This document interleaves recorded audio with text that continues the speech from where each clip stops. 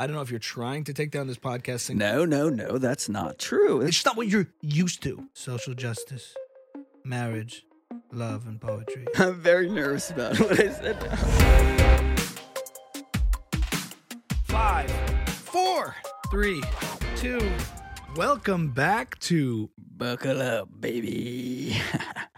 That was particularly raspy. I left you hanging on purpose. Episode 14. 14. Back- Double digits. What's that? Double digits. Yeah, we've been double digits since 10. Oh, but we still are. We're back in the original studio where it all started all those months ago. Feels like a very long time. Since Does I it to started you? This. It feels like a very long time, yeah. Yeah. Yeah. When did we start? In the summer of 2021? Summer of 2021? Yeah, what, in like August? Yeah. I actually think it was like October. But we're at 14. We're in it. Yeah. It feels Yeah, good. yeah. Many things to discuss today. It's nice to be in this. Let's talk about our studio here. Is this going to become nice. the permanent It space? could be. This is It my could home be. studio where I Leave a make a lot comment. of music, do a lot of things, a lot of content, and we started in here, and then we've been doing it in your home attic space. Yeah. which I like. It's yeah. echoey, but it's freezing. It's freezing. Today was the limit. We couldn't do it there anymore. Yeah, 15 degrees outside. Yeah. What's the status on your heater? Javier has yet to call me back. How does it feel when you're in a house and you have to be a man? Well, it's funny what automatically falls under my purview. Yeah. You know, like anything garbage related is automatically mine. Anything maintenance related is automatically mine. Doesn't matter like what other things you're carrying. This is just man stuff. Yeah, carrying packages inside. Well, yes, Michael, carrying. Until You have recently, a pregnant wife, you monster. until recently, breaking down all the boxes and throwing them out was my responsibility for some reason. You're only biologically stronger than your opposite sex, and yet the carrying things. I can't complain about the carrying things, but making a phone call or a text. No. That could be shared by the sexes. No, it's not the carrying. It's the if there's anything on the porch, I bring it in. No matter how small the package is. Or it stays there. Or it stays there. For some reason, I'm not complaining. That's just the way That's it's just the shaken way out. it is. Yeah. She don't want to go outside. And she does all of the cooking and child rearing. And I do the garbage. But that's not because your wife is a woman. It's because your wife is a chef. It's because she's a chef. Yeah. The child rearing is 'cause whenever she's- I try to cook, it's just not as good. No one wins when I do it. And she gets pleasure out of cooking because she's good at it and she's a chef. Yeah, I think it helps her. You can leave a comment. If you're my wife and you're listening, you can leave a comment. You guys should work on your communication. If the only way you communicate is through the comment section of Buckle Up episodes. She does listen. She said she had a comment on last week's. What was she saying? So you're not even paying attention. About people getting canceled. That if we knew all of George Washington's views and Abraham Lincoln's views, they'd probably also be banned from Twitter. Mhm. But we'd miss out on all that good stuff. All that good That's revolution stuff. That's definitely a good point. I want to see you and your wife having serious marital discussions in the comment section of Buckle Up as like one thread on one video. That would be amusing for us and disturbing for you. What about if it was just more like practical logistical stuff? Hey, can you please take in the package outside? Yeah. Posted October. I know you're Posted checking the in comments right now. January 30th. Please, That'd Michael. It's been out there a week. And we'll just see how long it goes. I don't know how to open the door. Please bring it inside. That's an interesting point because a lot of times I'm very disturbed by that whole thing. Mm-hmm. In terms of retroactively canceling historical figures who lived in a time where the views that they held still wrong by today's standards. Mm-hmm. But it's something to think about when everybody holds a wrong view or an immoral view and you live in that context. Doesn't that make it slightly more forgivable or understandable? I think it's a dangerous game. That's how I look at blackface a little bit. Yeah. Stay with me for a second. Like if people were showing up that way to colleges in the South in the 90s, like if they're showing up to parties at a college in the South in the 90s wearing blackface, it was probably like pretty widely accepted that people did that. Not to say it's okay or they should do it now, but does it make you a monster to do what like no one blinked at in 1994? That's a separate point. Because you're saying if it was funny then... I'm talking about like living in the time of slavery. No, but it's the same thing. When you're living in a historical context where something is universally evil, but everyone is participating in it, in that institution, or partial to, or sanctioning it. Yeah. What's the difference between that and blackface? Well, because it wasn't evil then in the 90s because everyone thought it was funny. You're dealing with a more subjective kind of thing. Something that was deemed offensive now, in those days might have been funny, and then the cultural tides have shifted. Not because of a real clear moral issue. But having a slave is objectively evil. Across time, matter the historical context, it's always evil. The question is, how in tune are people's moral intuitions at the time? In other words, there was a time when humanity was just, on the whole, less moral. We have gotten better with time. Right. More of humanity overall can see that's, I think, meaning if you reject moral relativism philosophically and say killing somebody or enslaving somebody against their will is evil and always has been evil, because you can't say then it wasn't evil, but you can say that more people participated in it, so that to live in that context, it takes someone to be that much more virtuous to stand up against it. So when you look at our forefathers and Thomas Jefferson writing about the evils of slavery, even though he owned slaves, you can say, well, he might have been tapping into something that everyone else was rejecting. What if it comes a time from now, in 1,000 years, when we're all eating synthetic meat, right? That was my next question. And someone goes, how? And it's deemed our great-great-grandchildren, so, oh my God, they ate live animals? Right. That's monstrous. Now, we don't feel that way now. Yeah. But who knows what will evolve and change over time. And it could be that in the days where they're growing meat from a cell and you don't need to have the type of factory farming and slaughtering of animals that we have today. Yeah.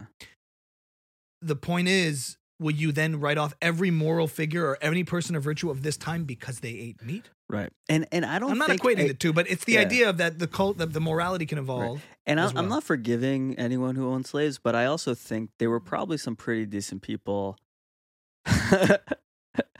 I wonder. The final episode, 14. We made it to 14. Well, no, Michael, something happened. And did you come back from a protest or rally recently? Yes. Say what you're going to say. No, I wonder how. No, we think of George Washington as evil. For you're saying it's objectively evil. Yeah. I mean, it is. But it definitely is. It's certainly objectively evil to like imprison someone and torture them and have them like be a slave in the way we think of it now. I wonder if in George Washington's home, I'm just curious what the life of a slave was like, and I wonder if it was if you would see it and go this guy is a monster, or you go, all right, you shouldn't be owning slaves, but like I see your household, and like I wouldn't even. I guess it's possible in the context of that time. In that context, that there were moral people or otherwise good people who participated in this evil institution, which was universal. Yeah, I can understand that, and there's obviously a range of a spectrum, but I'm just talking about the institution in and of itself. Sure. And I don't know if you're trying to take down this podcast single-handedly. No.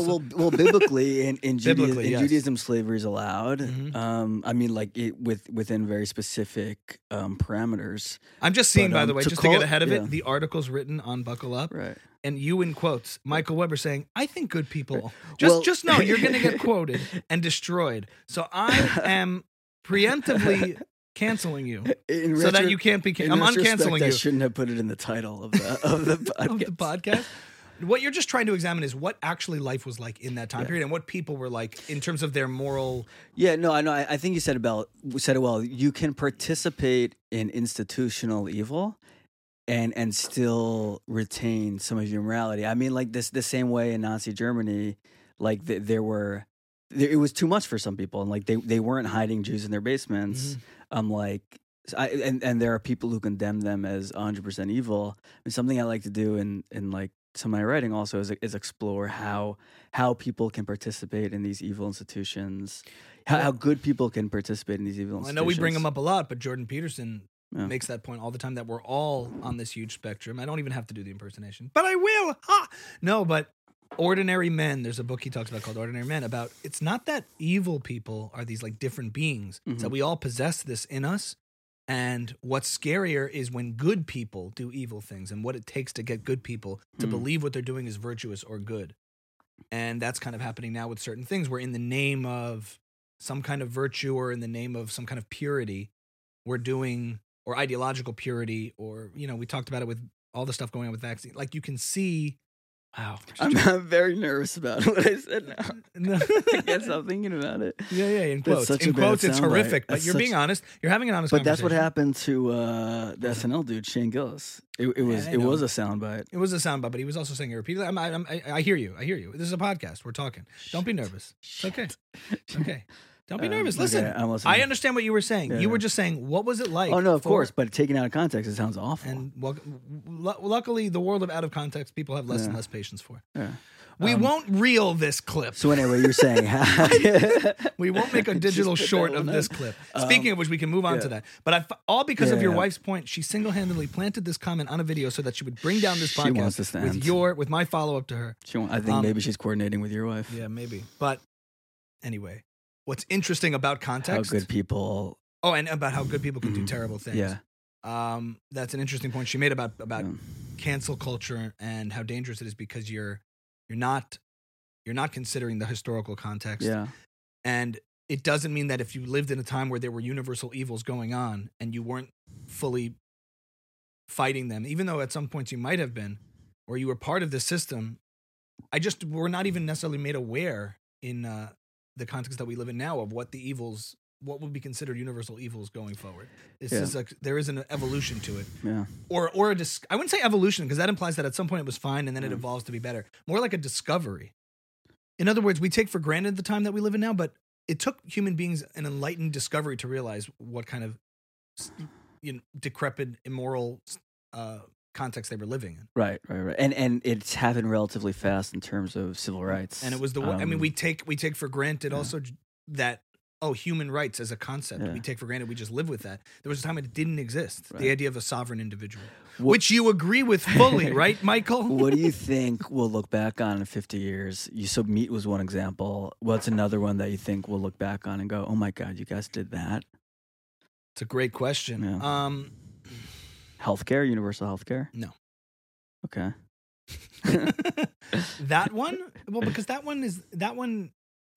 You don't think they'll be like, oh, people had to pay to go to the hospital? No, because that whole argument is fallacious. This idea that it just exists. What's fallacious? How would you define fallacious? They're the fallacy of. Oh. Yeah, you were thinking fellatio? I was, yeah. Oh no, fallacious is a word. I know. You have a sick mind. Fallacious. The fallacy underlying, we could get political, but this idea of entitled to a service. Healthcare is a service that has to be provided by other people. Well, this is exactly what I'm talking about. It seems fallacious now, but in 50 years. No. My point is it has to be provided by other people. And in order to just presume one could just have it, that would involve what? Can't you say the same thing about civil rights? Like I have to treat you a certain way just because you want to be treated that way? No, because it's like negative and positive rights. One doesn't have a right to violate your sovereignty, but one isn't entitled to provide you with a service. See, I think it's a great example because healthcare is not included in one's sovereignty because in declaring it a right, you are essentially requiring somebody else to provide it to you, which violates their sovereignty. What I'm interested in is how deeply you reject the idea. Something that deeply rejected could be so deeply accepted. What do you mean? By like you have the whole argument that's logic based and reasonable of why you reject it. Yeah. It's interesting that how something that seems so obvious to you now could be so obviously thought of in a different way by someone in a later generation. I know what you're saying. Someone said the same thing about slavery, like with the same confidence. They were like, "It is, slavery is a right." No, really. Like someone in the South who grew up with it would say that. Would There's another quote for you. Slavery is a right. Quoted Michael Weber. With the same. He went on to say slavery is a right. With the same moral righteousness or the same moral clarity, vigor and certainty. Yeah. So like in 50 years. Look, it's. I understand your point. It's valid to say you're not aware of what you're not aware of. Of what you're not aware of, but let's just go philosophically for a second. With slavery, I'm holding as a constant a principle of the individual as a sovereign, free human being that has its rights protected, and rights meaning rights from coercion of other people. Slavery violates that principle, and so does forcing someone to provide someone else health care. Right. Like the same principle applies to both. Right. So I don't see them as just one thing or another. But that's a relatively new idea also, that someone of a higher class can't just force someone of a lower class to do whatever they want. It's a new idea. Yeah. It's a new idea that makes slavery immoral and wrong, and it makes the government mandating or providing or forcing others to provide for other, So isn't it possible? It's the idea of coercion being wrong. Right. So isn't it possible someone would say like the human body is everyone's responsibility, and if one human body is suffering, it's the entire country's responsibility to help it. It violates that. Think like that, but it violates that principle. So if we're holding as a standard that force is wrong amongst human beings, because in order for someone, this is like a very Ayn Randian view about it, and it's a very absolutist view about it. But just to articulate the point, in order for a human being to thrive in this world, they have to be free to use their mind. I'm making that objectivist moral argument for individual rights. They have to be able to use their mind. They have to be able to reason. In order for them to be able to reason, they have to be able to be free to use their mind, and they can't violate other people's rights in doing so. They make a bit of a jump in that, but the idea is, in order for, what's our standard? Our moral standard is, how does a human being thrive in this world? And they thrive first and foremost by using reason, by using their rational mind. This is Ayn Rand. And they operate in their rational self-interest. This is like the Randian view. And the only way to do that is to have as a moral standard that the human being must be free and sovereign, free from coercion. In order for that person to be free from coercion, that individual, they can't coerce other people, because the idea of coercion between human beings cannot exist. And that's the role of government, to serve as a mechanism to remove force from society, from individuals. But anything that violates that, how is free healthcare coercion? Because the government's paying where does the government get money from? Taxes. Yeah, and in order to get health care entitled to you, you have to force somebody else to pay for it, to provide it. How is that different than like roads? Like the guys who's public roads is not terribly different if they're funded by taxes. Yeah. But there's plenty of private roads that are managed privately that people voluntarily exchange in to manage, and you pay a membership. And they're better run generally than public roads. France has a lot of private roads, for example. So healthcare, no. What? Healthcare is not something. Anything where the government's involved, except for the protection of individual rights. This is the Randian view, to the best of my knowledge. This is the objectivist argument. Have you read something besides the novels on Ayn Rand? Or watched videos, or like researched it? No, I don't think so. I know I've read a lot. I've read Atlas Shrugged and a little bit of The Fountainhead, and I've watched a lot of talks and lectures. You've watched talks. Okay. I haven't read like the philosophical books, or any other books. This isn't just from the story. No, it's not just from the story derived from the story, but there's a manifesto in Atlas Shrugged that explains all of that. Right, it's John Galt's big speech that explains. Really lays out the philosophy of objectivism, and then I've really looked into it and watched talks about it and had it explained and broken down, and it's interesting. Right. How it translates into reality has its gaps for me, and also in terms of human interaction, it's less black and white, and objectivism doesn't say much about the positive responsibility or morality of doing something for other people that you might not gain anything from, other than if you walk by a car and someone's locked inside and they need help. It doesn't speak to that proactive responsibility. If you see a baby in a car, is it immoral to just walk by? Well, that's how she died, Ayn Rand. She was locked in a car in the summer. Not a single person helped her. We'll clip that. She didn't. I think she did. Are you being serious? She was in her 90s. She was sitting in a car and she was banging on the window. Oh, this is good. And not a person would help her. Please, no. I'm Ayn Rand. In other words, it talks a lot about how someone is protected from other people, and it articulates articulates a lot of really sound views on politics and economics. When it comes to actual morality, and, in certain scenarios, was that a sneeze? It was like a half sneeze, half laugh. Okay. Okay. In terms of actual morality, they say you should help other people if it benefits you. This idea of rational self-interest and selfishness as a virtue. It's a hard thing to swallow because people associate selfishness. If I told you, you should meet this person and come hang them, they're really selfish, you'd say no because it has a real negative connotation, and they try to rescue that term. And more accurately, it's rational self-interest, and that's been very helpful to me as a philosophy. Doing what's in your best interest, not to the hurt and detriment of other people, because that's not good either. That's not good for you. Right. But there are scenarios where you really, they say, well, if you value human life in general, you would help the person. I'm like, you're stretching it. Yeah. So if there's scenarios where, not lifeboat scenarios, but if you walk by a car and you see a baby locked in the car, what does objectivism say about that? Should you break the window down and help the baby? Now, would you want to live in a society where people would let babies sit in cars? You could say for your own self-interest, you would break the car because you want an elevated society with high morality. But then you're starting to stretch. Is it immoral to walk away from the car? My instincts would say, yeah.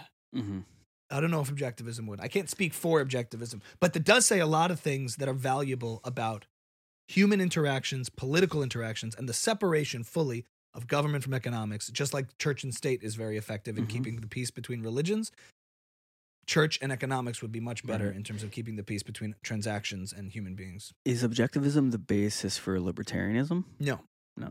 Objectivism hates libertarianism, even though they're kind of similar. What's the difference? Well, libertarianism is more of a political philosophy. Yeah. Objectivism is philosophy. It's morality. It's everything. Got it. It encompasses epistemology, the source of knowledge, how we know things, talks about reason. Like libertarianism doesn't talk about why individual rights are moral. It kind of talks about what governmental system is best for, and it talks about human rights and things. There's overlap, obviously, but libertarianism is a little more focused on politics, the role of government. Did you ever read that article about the town in New Hampshire that went full-on libertarian? This isn't a joke. It sounds like a setup for a joke. Yeah, but what happened? I think literally 6 months into this experiment, the town was so overrun by wild bears that it became deserted and no one lives there anymore. Bears were maiming and killing people on the regs. Yeah. And everyone moved. I promise. It's an amazing article. I think it was in the New Yorker. Well, what does that tell you? At least human beings weren't the problem. They were free. But bears don't respect individual rights. That's a great story because it's so out of left field in terms of all the problems that critiques of libertarianism would expect to happen. Getting maimed by a bunch of bears. Well, no. The problem was bears were roaming the streets, and it was no one's responsibility to get rid of them. There was nobody who owned the roads. I think they were on like porches. They were on like people's porches, and people just couldn't come out of their houses. and the expectation was, well, someone will start a company because people will pay to get the bears rid, but no one did. And everyone just left. I wonder if this story of yours would stand up to libertarian scrutiny to examine what's going on here. Yeah. I'm curious. We should get a libertarian on the podcast. Yeah, you have one. Are you? Is that your official... card carrying? No, I mean, but if I had to describe myself, am I officially? I don't know what that means. Yeah, I'd say I'm definitely... You wouldn't say you're a Republican or... No, because Republican, Democrat are just political parties. Right, philosophically. Philosophically, like, Republicans violate principles of libertarianism all the time. Right. In terms of the role of government. Right. Now, sometimes you risk an ideological purism with libertarian, where a stop sign is just as wrong as murder. Everything that there are some schools and leanings of libertarianism where any type of government involvement, anything is evil. And I can understand that because if force is wrong and taxes and all these things, if tax is force and if taxes are by coercion and all that is evil, then any taxes are evil and you can't justify anything. So I'm libertarian to the max amount of allowing government to be small enough to function and do what it does properly and appropriately, which is protect individual rights. And I believe that if implemented those ways, you tend to see things working so much better. And there's countless examples of it. And I've read a lot on the economic side of things from authors like Thomas Sowell and Milton Friedman, and Hazlitt and Bastiat and all these guys on the economic side. I've read some Ayn Rand that has influenced my views on this stuff a lot. And when you say you read, you mean you watched the videos? No, I've read. Oh, okay. I've all read all those guys and watched their videos. All right? But only that. I read nothing else. But in general, do I identify as that? I definitely lean libertarian on most things and most solutions. As we've seen over the last 2 years, any major source of problems in society can almost always be traced back to large amounts of government. This is a big comment I'm going to make and very broad brushed, but large amounts of government intervention that gets involved. And the constant argument is, well, we need more of it. We need more of it. Right. And I would always argue, no, we need less of it. Yeah. You know, there are no solutions. There are only trade-offs. And every time the government does something, there's a cost. And oftentimes the cost is worse than the benefit. COVID being a massive example. Everyone's like, public health. You got to have the government involved in public health. Seems like a disaster to me, even if I had no political leanings. I do like the frame of mind of, if something's not working, the solution isn't we're not doing we're not doing enough of it. It's maybe we should be doing something completely different. And if you get more on the when you get critiques of libertarianism, you oftentimes you'll get these oddly framed positions where the left sort of has a monopoly on the language of good intentions, where it's like, we want to provide healthcare for everybody. You don't? It's like, yeah, of course that would be a good thing if more people had access to healthcare. But they frame it as to be against their policy, is to be against their aims. Right.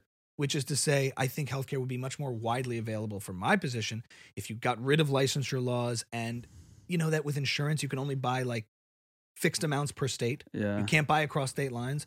With Geico and other types of insurance, you can buy across state lines, and nobody complains about the access to homeowners insurance, other types of insurance. But with health insurance, somehow it's a huge problem because you can't buy across state lines. There's a massive racket. And I'm not to say that private business is pure and good, but you have to figure out mechanisms that incentivize those entities to, you blinked, that means you're bored.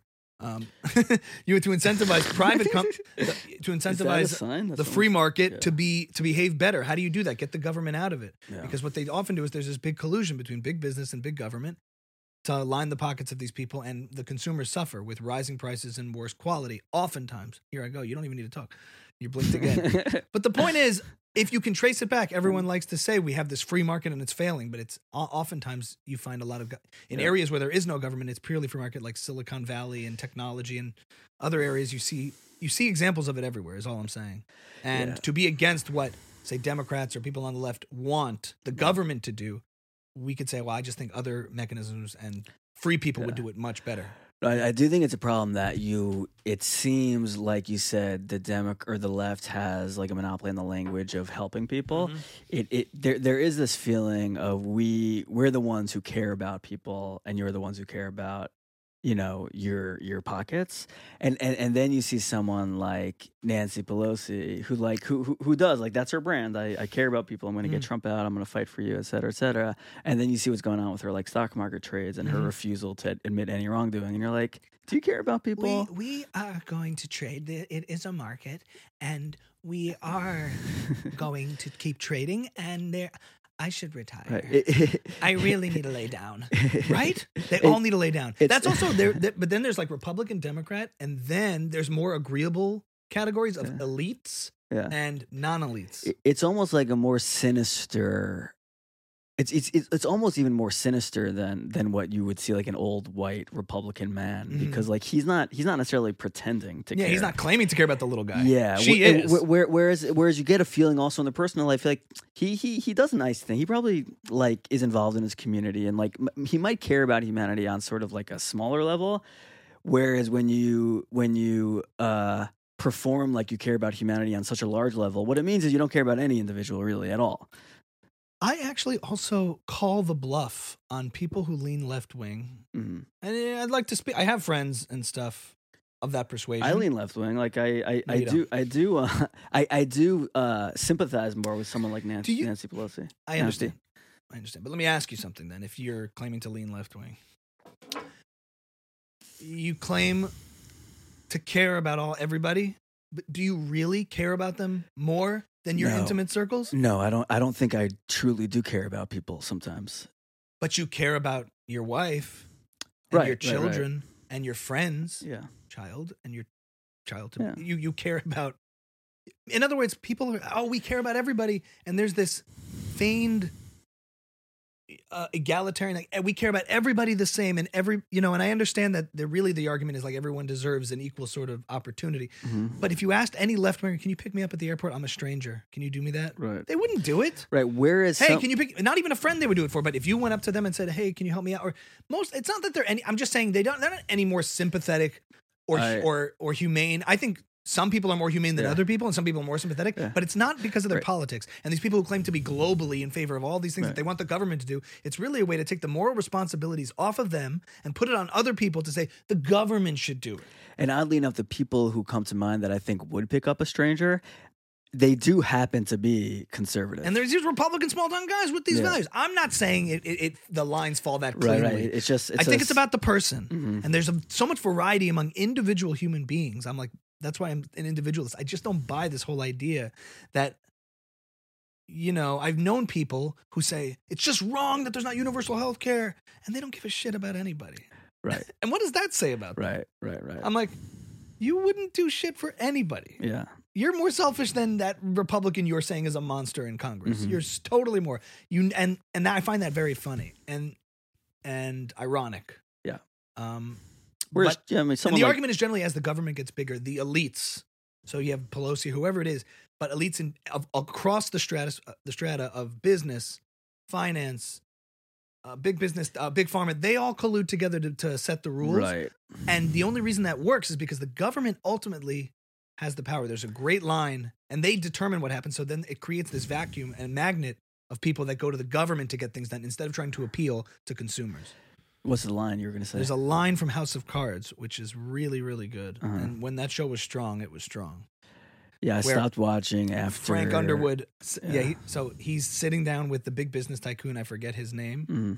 There's a whole thing about he's a massive billionaire, and he's trying to, he's fighting with Francis Underwood, and they sit down in this rib joint where they used to get ribs. Yeah, I know that place. He goes, you see, you may have all the money, but I have all the men with guns.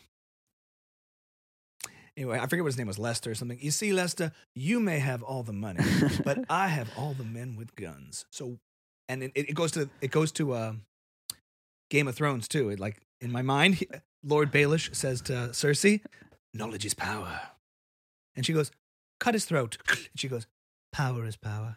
I love that line. I think that's a much better line than the House of Cards one. I mean, House of Cards is more modern context. I have the men with guns. It doesn't matter what your money can do or what your money can buy. I have the power of force behind me. And it doesn't matter how big ExxonMobil gets. It can't put a gun to your head and say, buy my product. It can only go to the government to tell you to buy their product. Yeah. Well, yeah, I hear it. Well, either way, I think the line from Game of Thrones is better. But when something Rogan... Cersei, is it Rogan or maybe Crystal? Crystal Cigar, I think, is probably where I got it from. And maybe we can switch topics. You're like obsessed with after this, is that... What the elites are trying to do is cover up that a lot of the divisiveness in our country really is top versus bottom, elites, the haves versus the have-nots. And if people realize that the real separation was the have and the have-nots, that could really lead to some sort of change. Instead, what they want to do is let's break up the have-nots into right and left, and they'll we can split them that way.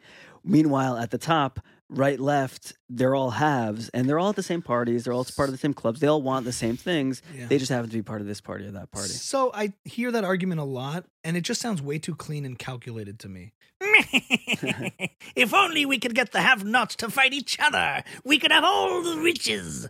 Is that Nancy Pelosi? That was good. Yes, I'm Nancy Pelosi. Yes, the Republicans are trying to get rid of the filibuster. Oh.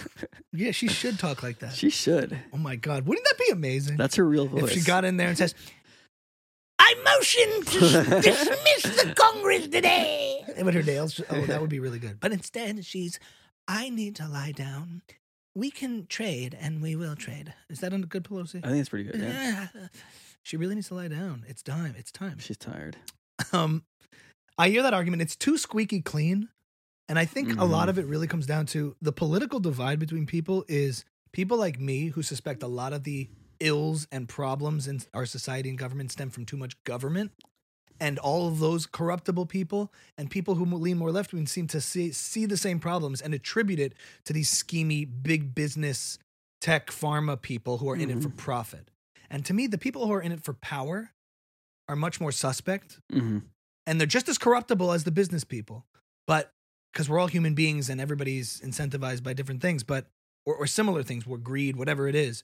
But the point is that the people who are in it for power, I think we should have a much higher level of skepticism and distrust for inherently than someone who's trying to make products and make money making products that we will benefit from directly. Jeff Bezos, to me, is a lot less scary a guy than any congressman or senator trying to ascend and get more power.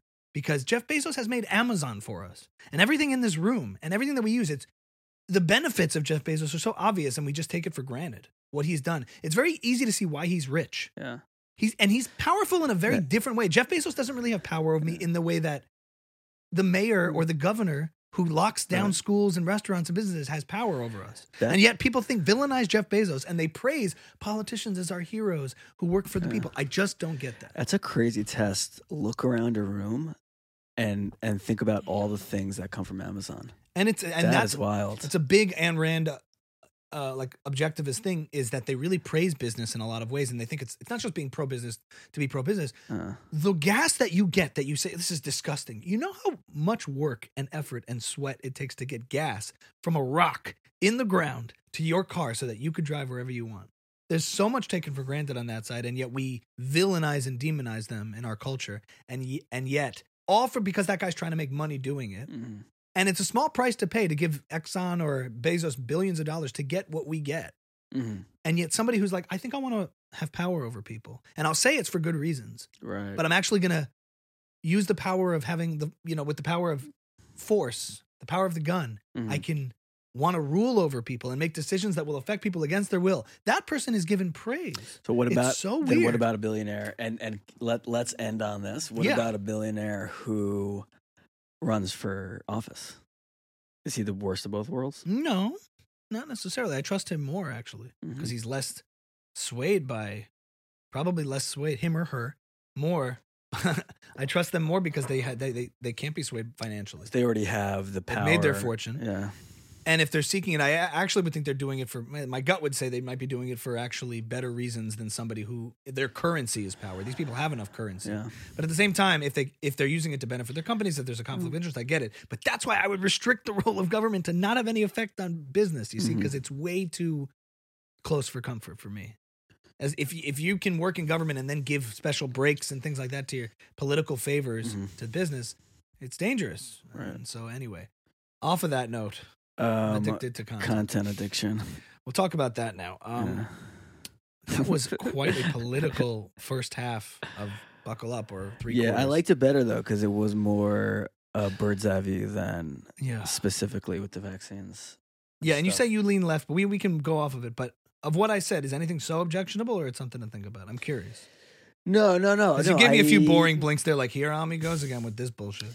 No. I feel like you're more. You can speak much more intelligently about these overarching concepts than anything specific. Same with me. No. All of that sounds good. But these days I'm starting to. I think I'm probably starting to think even like more radically left. Like capitalism is inherently corrupt and like there's no good way to do it. Like the other day I was really like why is communism so bad? Like maybe we could make it work. I don't know. And more like everyone should have healthcare and the other way of thinking about it, just like you may be right, but it's never going to solve any problems. I don't know. We cannot end there. Content Holy addiction. Shit. We'll get to content addiction. What was I thinking? Communism is so bad. Let me try to remember how I was thinking about it. Well, I think I was thinking about it like if the world ended and we were, because I was still in my like apocalyptic, like I'm still thinking about that a lot. Yeah, trip. If the world ended and we had to start again and somebody proposed capitalism. What do you think capitalism is? I'm curious. Let's define our terms. I don't know how to define capitalism. The right to pursue profit at any cost. I don't know. Whatever it's become today. I think. So let me bring it back to Nazi Germany for a second. I was talking about how good people can do evil things. there's this amazing. You mean like Stalin? Austrian writer? No, not like Stalin. There's this amazing. I forgot his name, but I have a friend from Austria, and he told me when they learn about World War II.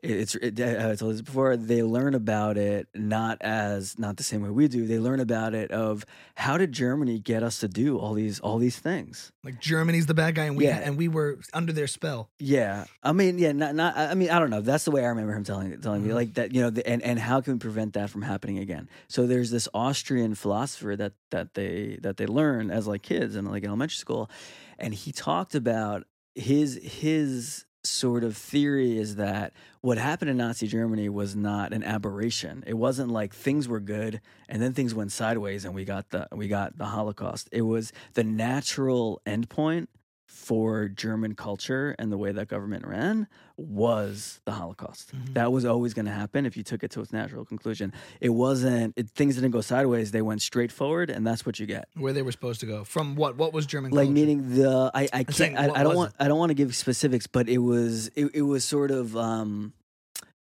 like homogenous. I'm just thinking. That, honestly, I can't. There was a recipe baked into the cake that would have inevitably led to the end result of exactly. Nazi Germany just becoming no one wanted tyrannical. Right. And so when I think about capitalism, you think about the natural endpoint for that is kind of where we are, where capitalism is going to get completely mixed up with politics. It's going to exploit all the labor as much as it possibly can until it can completely get rid of them, and it's just going to lead to these massive unequal distribution of the money and the profit. And it just in every single time you try capitalism, it's always going to lead. That's the natural endpoint for it. So why don't we try a different system? Right. And for a long time it works out really well. There's a lot of presumptions. At the end of it, it's not going to work well for anyone. There's a lot of presumptions from the get-go in there that you said. And then we're going to get to content addiction. Yes. There's a lot in there that isn't capitalism, what you're describing. And oh man, I don't even know where to begin, Michael. That was so batshit crazy. No, I was going to say. Was it really so crazy? A little bit, because there's a lot of, I think this idea, capitalism means money. Capitalism means profit. Mm-hmm. Okay? But if you, everything has profit.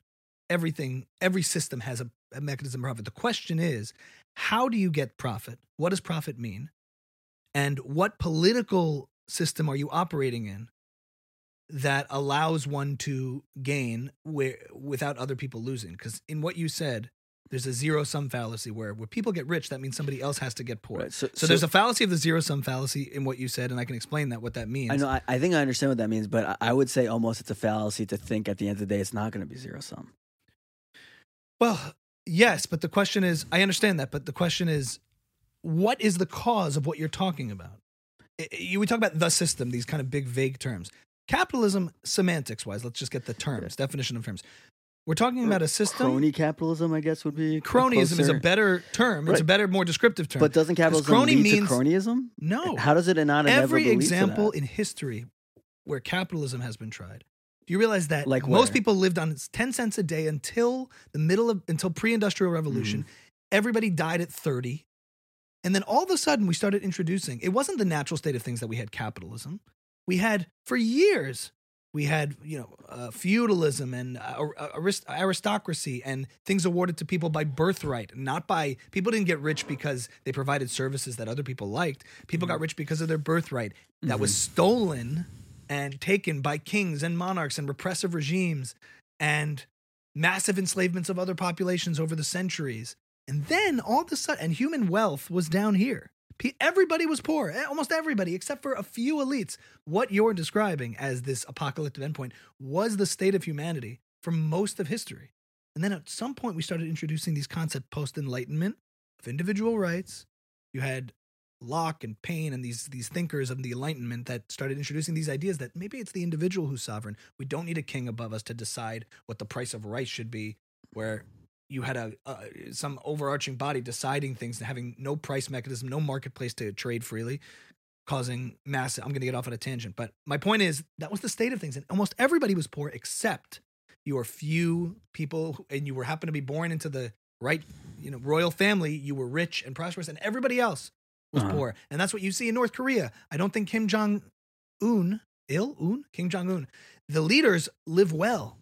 Everybody else. Do you think he's a doctor? Do you think he calls himself a doctor? Maybe. Calls himself everything. Dr. Kim Jong-un. Everybody else in these societies that have rulers and repressive regimes without any capitalism, there's not a trace of capitalism in the Communist Republic of North Korea. That's for the people, the working people, the exploited people that you're talking about in Venezuela. Most of those people are poor.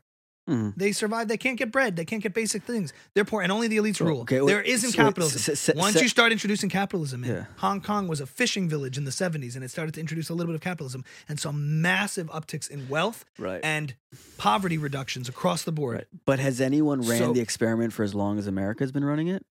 For capitalism? Yeah.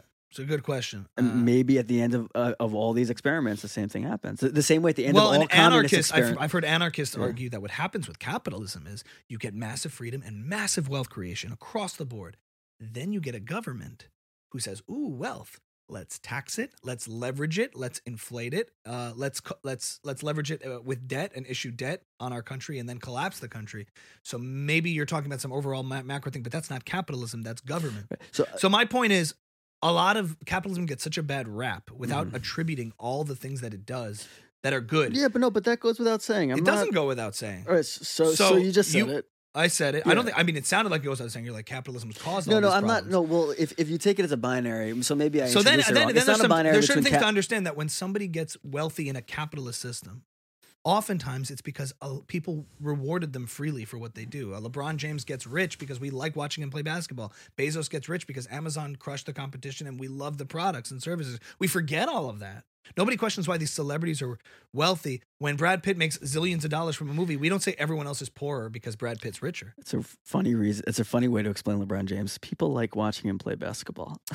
It's true. He's adding value. It's true. We are paying for value. Yeah. We made him rich. All of us made him rich. And then people talk about exploitation and labor, forgetting the voluntary element of it, that people are choosing to work in certain environments. Yes and no. And you have limited. No. But some of the things that are laid at the feet of capitalism, at fault of capitalism, is just the fault of life itself, in that we live in a scarce, an environment where there is scarcity, there is not abundance. We don't live in the Garden of Eden, where everything is just available to everybody. So in a world with scarce resources that have all these alternative uses, we have to make choices, and we attribute what's valuable. People talk about they should get paid more, that group. But we don't. But society is deciding. We're democratizing that. We're deciding what the price of labor should be, what the price of this should be. There's so many different transactions going on in a capitalist market that make things, people forget why prices are the way they are. Why doesn't Exxon just raise its prices three times as much as why don't they do that? They should if they're greedy. And then when the price goes down of gas, do we assume Exxon is less greedy? I don't think gas, I can't speak that intelligently towards this. I don't think the price of gas is so market based. I think OPEC and governments do play a very heavy hand. I'm only I get that. But I'm only disputing the argument that it's all just greed and they're just determining this at will. There's this fixed pie of wealth and it's only given to certain people. So I think that's all could be is easily debunkable. So forget my original introduction of like the binary between either we're capitalist or we're communism. That's I guess I'm just more in the frame of mind of I'm open to alternatives to capitalism. I'm open to the idea that like no one in this country, I mean, whatever, I'll just say it, that once you hit $50 billion, you basically can't have more than $50 billion. Once you make $15 billion in this country, the government takes most of it and gives it back to like the country. To whoever needs it back into Elon Musk said, all this anti-billionaire BS. It's just, you could take all the money from all the billionaires and you wouldn't solve the deficit. Sure, yeah, and I also agree with him, but but I'm just sort of like in that. I understand that there's this seeming that's like the Marxist appeal. It seems like there's such an injustice when you have this people with such abundance and people with very little, and you could just seem to easily solve that, but I just don't think the equation works that way, because what happens to those billions of dollars? They don't just sit in a mattress. It gets invested in. They kind of do. I don't know if they do. No, the businesses. That whole thinking, I think, is fallacious.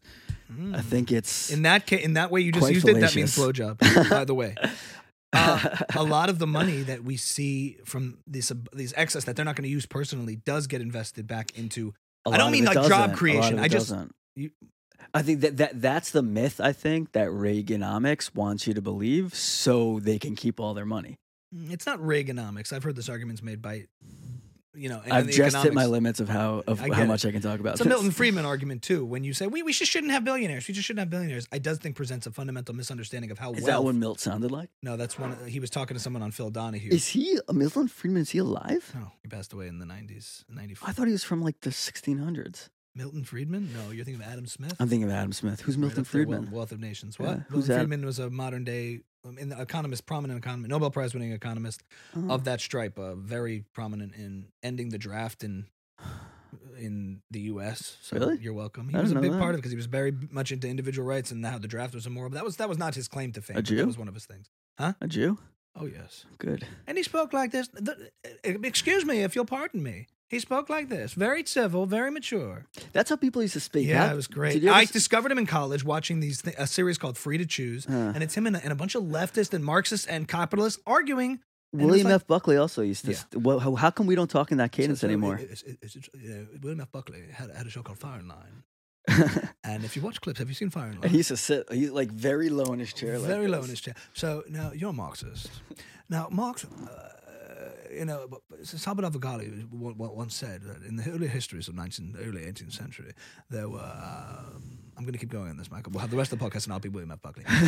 You made some arguments about capitalism. No, that's not true. It's simply not true. No, you made an argument that communism. It's observably not true. You said something quite astounding to me. You said, "What's wrong with communism?" Well, there's a lot wrong with communism. Where was he from, though? He didn't. He had a southern drawl. He had a southern drawl, and it's kind of a way. He had a unique way of speaking, F. Buckley. But I love that time when I watch that stuff online, and it's civil and interesting and stimulating, and not ownage. Even though there is like people owning each other, real debate, and respect, like intellectual foes. Yeah, I miss that because I don't care. It's fun to watch some of this stuff now, but it's become like it's totally politics siloed. Yeah, you can't. Yeah. And I got educated on. That's how I discovered Milton Friedman and Thomas Sowell and all these intellectual heroes of mine was because of a show called Free to Choose. My point to you is, you also asked about what's wrong with you saying I'm just going to say it, and then we're going to get to content addiction. You said I'm just going to say it. What was I going to say? Oh, that You're like I'm just going to say it. Oh, that maybe communism ain't that bad. Is that what you? So you talk about people talk about these alternative systems. One has to accept first of all as a given that we just don't live in nirvana. Paradise is not for this world. That we can just assume goods come out of thin air. Wealth has to be created. Ideas and services and things that we take for granted that we just have as a given or that are provided to us have to come based on the human efforts of other people that do it. Mm-hmm. We can't just declare something a right and then it becomes available.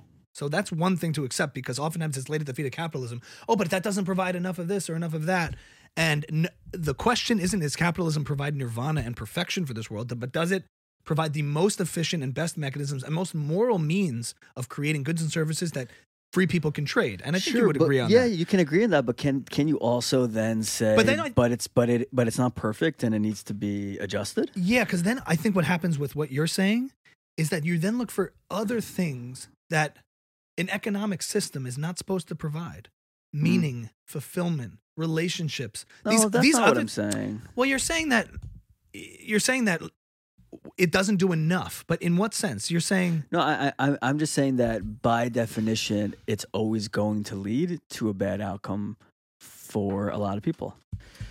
That it's this. It's and this I could argue thing. that it leads to the least bad outcomes of all the other systems for so many more people. And every other example has led to mass starvation, death, murder. We're not saying different things. I'm saying it leads to a bad outcome, and you're saying fine, but that bad outcome ain't that bad. I guess that's what I'm saying. If you think about it, if you compare poverty, what we call poor here, and our poverty line here, and it's hard, and from my position, being raised in an upper middle class background and family, it's hard to say this with any authority, so I'll put that out there, full disclosure. But you can look at the stats of what poverty looks like in India versus what poverty looks like here, and we call it both poverty. But what only rich people could afford 50 years ago, the average person in America can afford now. Once upon a time, these things were microwaves and cars were luxury items. And no one would say owning a Pontiac or whatever sort of low price point car. No one would say that today is a luxury item. It would just be, it's a given. That's what people need. But my point is that those things over time have become more available to more masses of people as we have more capitalism. You get a correlation there because it allows for right, and it allows for that. And these other systems that you're talking about have only led repeatedly to the average person being repressed and oppressed. But I wonder if in terms of in communism, when you say communism, do you mean a dictator? Because it inevitably leads to one. No, I don't. No, fine. So I wish I hadn't said communism. I wish I had said just some other system. You did, Mike. I wonder if in 25, 30, 50 years, if the average person who isn't doing that well economically here would say, I feel oppressed and repressed and and I don't feel free. I don't feel free to pursue what I want and to compete. And for my kids to have a better life. Like I feel like the dynamics are such that it's a pretty foregone conclusion as to what their lives are going to look like. Yeah, no matter what they do. Well, I wonder. But while a lot of people, whatever, I don't know. I understand that. I also understand that. I don't understand that. No, I'm saying is I get that. I just watched a show called Dope Sick on Hulu, which was really, really good. Your TV watching is outstanding. I don't know how you cover so much ground. It's a good. Thank you. That's a very nice compliment. The scope of what you've seen. I basically TikTok for hours while you're watching enriching content. It's based on a documentary, I believe, that I also watched about Purdue Pharma and OxyContin and how that whole thing happened. Mm-hmm. And one of the storylines was a coal mining family in West Virginia. But I think the thing that speaks to you about that show is how powerless these families who were basically victimized were against this pharmaceutical company, right. Where I think theoretically they shouldn't be. They should have options through their elected representatives to have recourse, to have recourse and to change things and to alert people, and like the FDA, if the FDA was supposed to be doing its job and it wasn't doing its job and whatever. And I mean that's more the frame of mind where I'm like, these people really don't live in the same country a lot of other people live in. Do you think those people would be? This is going to be a dumb argument, so prepare yourself. Would they be better under communism? No. Would they be better in North Korea? No. Of course not. I'm not. So communism shouldn't be the alternative, but maybe you mean to say how do we make the areas that fall short or between the cracks better? That's all you're really saying. Well, because if everything else is working, that's not really what I'm saying. That's not really what I'm saying. What I am saying because it's awfully reckless to say let's rip the system down and start something. I'm not new. saying that. I'm just saying it seems that the inevitable outcome of capitalism is to morph into crony capitalism and then sort of morph into something more sinister. Right. That's why it goes back in full circle to me being very weary and skeptical and concerned about an ever-expanding government that gets involved, because crony capitalism is just as bad as anything else. It's not capitalism. I don't have cronyism solutions. is big government. All I have is a podcast, not solutions. So I get it, but I'm just saying crony capitalism is fair, because what is that? That's, to me, the problem. It's not that I think that businesses are actually saying it's always acting in our best interest, trying to give us just stuff that we like to buy. They have their incentives too. The question is, how do you channel those incentives so that when somebody makes a profit, they win and I win? It feels like once we're in crony capitalism, I don't understand, and I've never heard really anyone, maybe except for Andrew Yang, who doesn't really have any ideas. Good ideas. No one has given any idea of how do we get out of crony capitalism. Everyone's like, this is a problem, and no one knows how to get out of it. The big argument is the push. The people on the Democrats and Republicans will say we need more government policies to regulate these evil businesses. Yeah, but you can't make government policies now. No one can do anything. I'm saying anywhere. The two arguments that fight each other is one is we need more regulation to control them, and I'm like, you're just as corruptible, you saint, in government as anybody else. And you're going to operate on behalf of yourself and whoever is greasing you. Yeah. And the people in my side of the aisle would say, no, get out of. And then there's someone in between who is just pro-business and says, no, we need to award businesses. We need to give them these things and loopholes. It's like, no, don't give loopholes and awards. Separate the two. Think about church and state. You can make all these arguments with that analogy of, well, no, we should award the Christian church more and the Jewish people and all these different factions of religious factions. Who should have more power now? How should the pendulum swing? Because they're all fighting and infighting, because we give some groups power and then we give other groups power. It's like, no, separate the church and state. It's a brilliant idea. Let free people decide who they want to affiliate with religiously. They form their groups and everybody's happy and filled, and generally it's peaceful relationships when you do. It's when you have an officially sanctioned religion in a country that you get problems. I hear you saying all this, and my only reaction is no one can do anything. Yeah. Even if someone had a good idea, nothing can get done. So what's the point of even talking about it? don't know. Let's just talk about content addiction. Okay. I understand. But I'm glad we fleshed out. It's fun. Yeah, And yeah.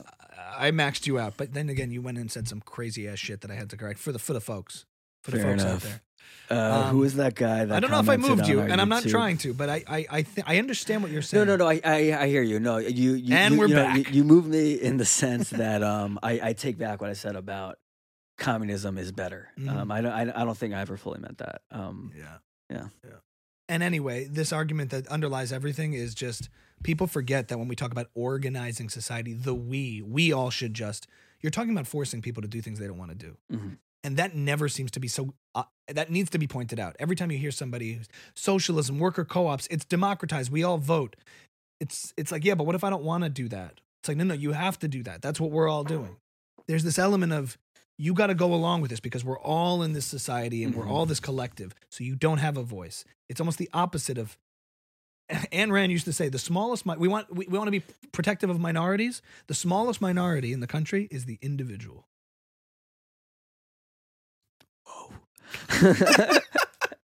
But you think about it, that's the smallest minority. That one person has very little power.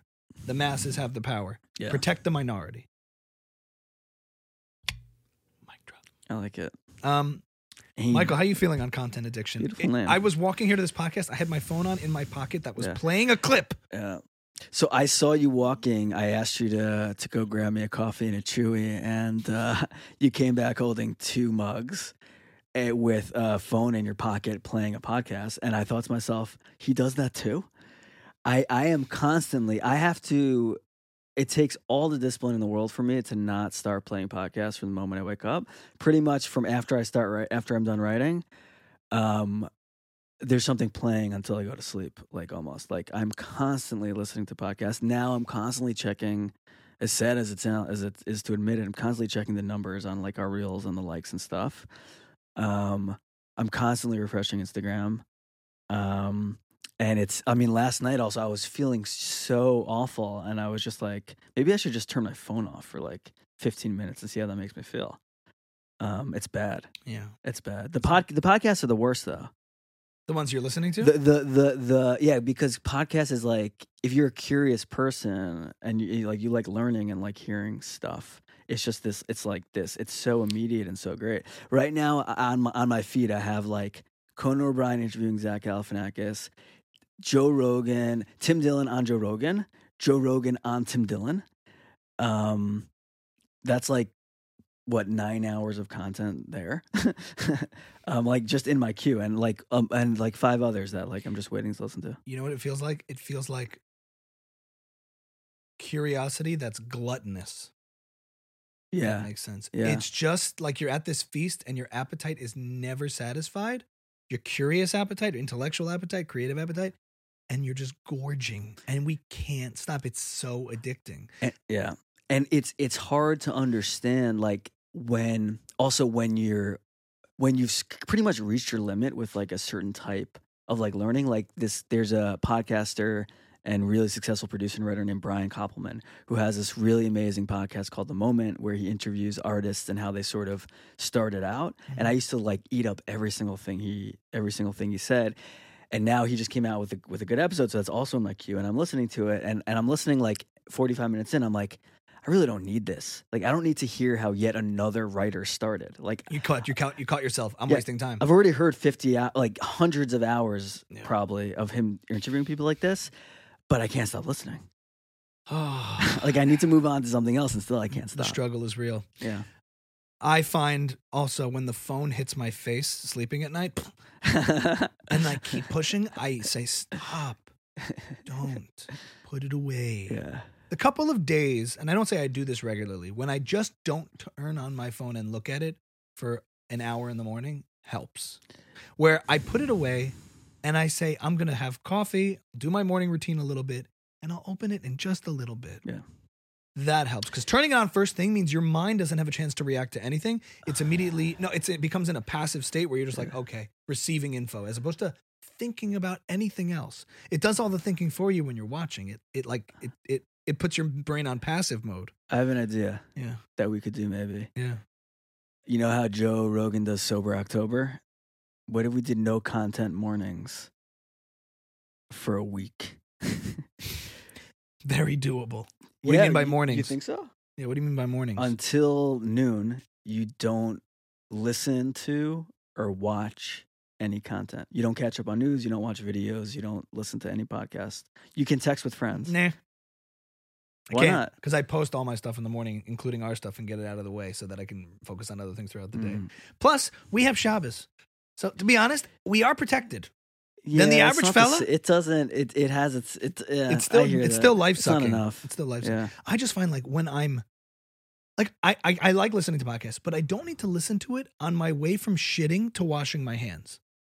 Like I can shut it off then, but I don't. I'm like, I don't want shit stains on my phone, but I'm willing to take the risk for a little Rogan, and that's bad. Yeah, that's when I know I'm an addict. Yeah, I need to put it down. Because it's great to watch while you're shitting. Everybody does. But, like, the fact that I'll, like, leave it, I was like, you know what? I don't want to keep missing this. And I have to leave it going. Yeah. And I have wet hands, and I'm trying to touch it, but the button's not going. And I'm like, all of this that. isn't good for my phone. It's not good for me. You mean wet hands from the sink, right? No, I've been doing no toilet paper mornings for quite some time now. You save a bunch. You save a bunch. Raw dog in it. Yeah, you know where they don't have toilet paper?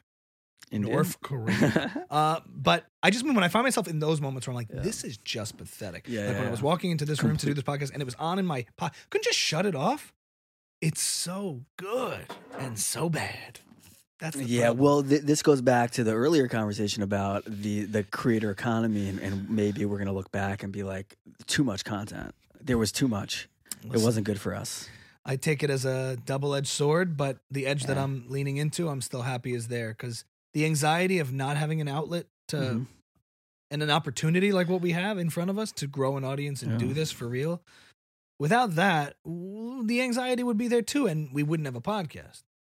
Right. So what you get with this payoff is to learn a little bit of self-discipline and self-control and try to control this behemoth that is the content space. Because I think the opportunity it affords is as a benefit is way better than the cost, and we've said this on previous episodes. It's just a matter of us being disciplined to control it. We have a mutual good friend who said, I brought this up to him once, and he's like, I used to have an uncle who used to sit at birthday parties with a newspaper, and there was a stack of newspapers next to him. He's like, people who can't control themselves no matter what. Like you'd bring a Newsweek to the bathroom if you didn't have your phone. And people would say, people are spending too much time reading and not enough socializing. That's okay. It's fucking 17 magazine. What you worry about is your nostalgia. You just launched, but it's true. Gary Vee makes that point all the time. Everyone's knocking tech. They're knocking social. They say kids are not social. Everyone's knocking social. I would argue they're more plugged in and more social than ever before. It's just not what you're used to. And I'm like, Gary, people are killing themselves. These kids are suicidal. Suicide is so underrated, right? Like it's a choice you have to make. Right? And people are worried that it's permanent. I can't have him endorsing that. But nothing is negative to Gary Vee. Nothing except negativity. It's a beautiful thing. More announcements to come on that. We'll talk about that later. But anyway. One quick point, because I feel like we might be reaching the hour. Did you see Joe Rogan on Tim Dillon? Tim Dillon went on Joe Rogan.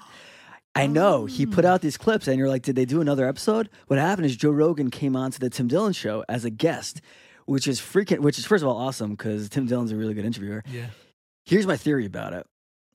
I don't like when Tim Dillon's on Joe Rogan. I think it's like not a good representation of what makes him great. I think he's hilarious, but keep going. On Joe Rogan, yeah. I think he's way too agreeable. He'll make a point. Joe Rogan goes everything. And he goes right.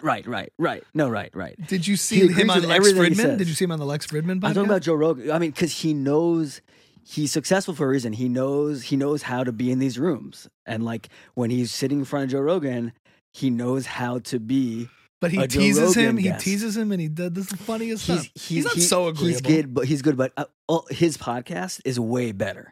Is way better. So what I think, this is my theory about it. Tell me if I'm right. Maybe someone will listen to this. Tell me if I'm right. I think Joe Rogan knows it. I think he says, "Tim, you're hilarious. I love your podcast, but when you come on my show, it's not the thing I love. How about I go on your show? I'll be your guest, and maybe that way you'll feel comfortable, more comfortable with the dynamics. Mikey, there is always an agenda. He doesn't go. Wait, how's that an agenda? You always think like, let's do this. How about he's like, I'll come on your show too. But he never does that to anyone. He never goes on anyone's show, does he? Many times. Nah. No, I don't think he does it often. He went on Crystal and Cigars. He goes on occasionally as a guest. He's been on Jordan Peterson's. He's been interviewed by several people. I don't think it's like, let's do this because Michael's theory is true. No, I think they're talking and he goes like, Tim, like I love when you come on, but there's something missing here. I'll give it to you, but I don't think that's true. And I don't think that was what motivated it. I think Ben, if you're listening, why don't you come on my show, Joe? I'll go on your show, okay? Muscle Mania. We'll take some testosterone. It'll be fantastic. I think then you'll come on my idea. show. We'll have a hamburger and you'll pass out. What he just had? We adore him. He just had such a line that I wanted you to say. I forgot what it was.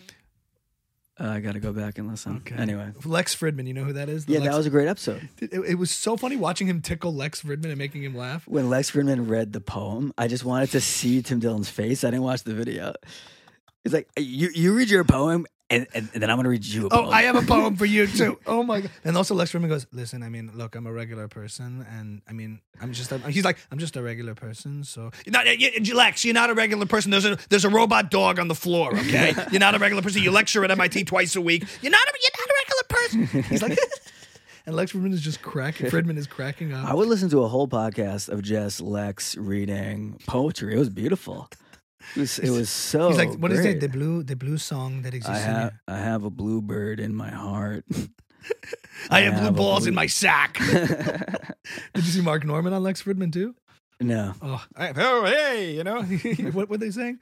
Oh, he also Lex has these comedians on. It's almost like the geeky kid in high school who's friends with the cool kids, and like they are just cracking each other up. He's cracking Lex up. Like he's this guy. He has Mark Norman on. He goes. They were talking about love. He's like, so can you tell me your thoughts on love? He's like, you ever been in love? And no, he's like, you're a virgin? Virgin? Hey, virgin. He's like, yeah, maybe we'll see. He's like, okay, hey, still a virgin. Okay, doing what you do. Whoa, well, hey. Too good. Yeah. It's an interesting podcast. He's an interesting person. I still don't know what he is or what he does. I know he's like this Russian genius scientist. I love the dynamic because it's two people that would never otherwise be talking for that long. It's great to see. And like Lex will ask these questions that are like very general and serious to a comic that can't take it seriously. I wrote you a poem. Tell me your thoughts on monogamy. Monogamy. Do you believe in it? I mean, monogamy. Two people. It gets a little weird. She's all crazy about it. It gets all. He's like, people with marriage gets all weird and queefy. It's a great word. Mark Norman uses the word queefy a lot, and it's great. I could see Lex getting someone like a woman's number and just like relentlessly texting her until she's like, you got to stop. Something. He's a great addition to this space in this season that we're watching of the new media. Like the Lex Fridman character. Yes. It's just like. Did he follow Joe Rogan to Austin? I have no idea. I think he was in Austin now. He just showed up on my feed in YouTube, and I'm like, this guy in a black, looks like a Men in Black, Russian white Men in Black. Looks like he's hosting Twilight Zone. Yeah, and nobody understands it. He's like, I want to talk today about AI, social justice, marriage, love, and poetry. So what? You're not a normal person, Lex. You're not normal. You're not normal. It's okay. It's not good. That is episode 14 of Buckle Up. Buckle Up with Mike and Ami, and we'll see you. Did I exhaust you? I don't think so, but we're over an hour. All right. Yeah, and that was a good one, Mike. We delved into the politics. But this was different, I think. I think better. We talked about politics better than we have in a while. I like this sort of political conversation. Okay, good. There were a few eye rolls, and we'll see what happens with the first segment. But we had. We might have to. We'll be fine. You might not find this one on the internet. You can only be open and honest. That's episode 14 of baby. Buckle Up with Mike and Ami. We'll see you next time. Peace.